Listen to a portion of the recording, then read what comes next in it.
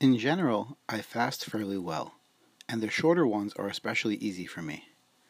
In addition to eating a filling, wholesome meal the night before, a tried and true strategy for success in fasting involves waking up early and having a meal only minutes before the fast begins.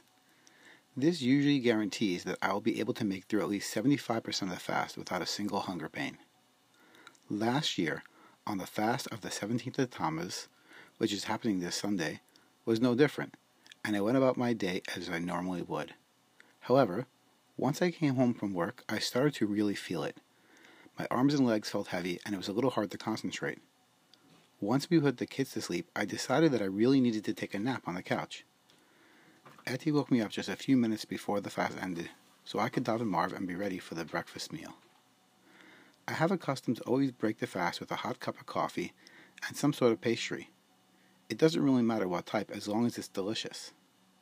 I was pleasantly surprised to be woken up to the smell of coffee and a cinnamon bun.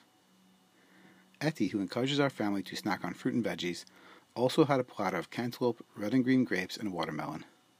Once we finished our coffee, pastry, and fruit, Etty had a colorful salad waiting and was making hot off the stove grilled cheese sandwiches for the late night breakfast.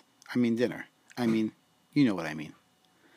I'm a bit of a grilled cheese connoisseur, and being that I am usually the one who makes it, as she was getting all the ingredients ready, Etty asked if there was anything she needed to know.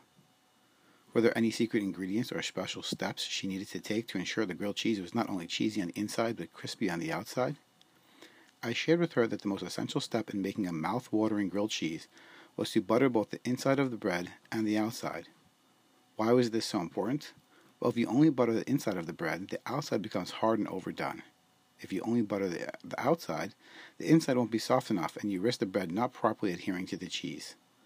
Only by evenly spreading the butter on both sides can you guarantee a true grilled cheese experience. But what could this mean on the larger scale? How can the process of buttering bread be applied to my life?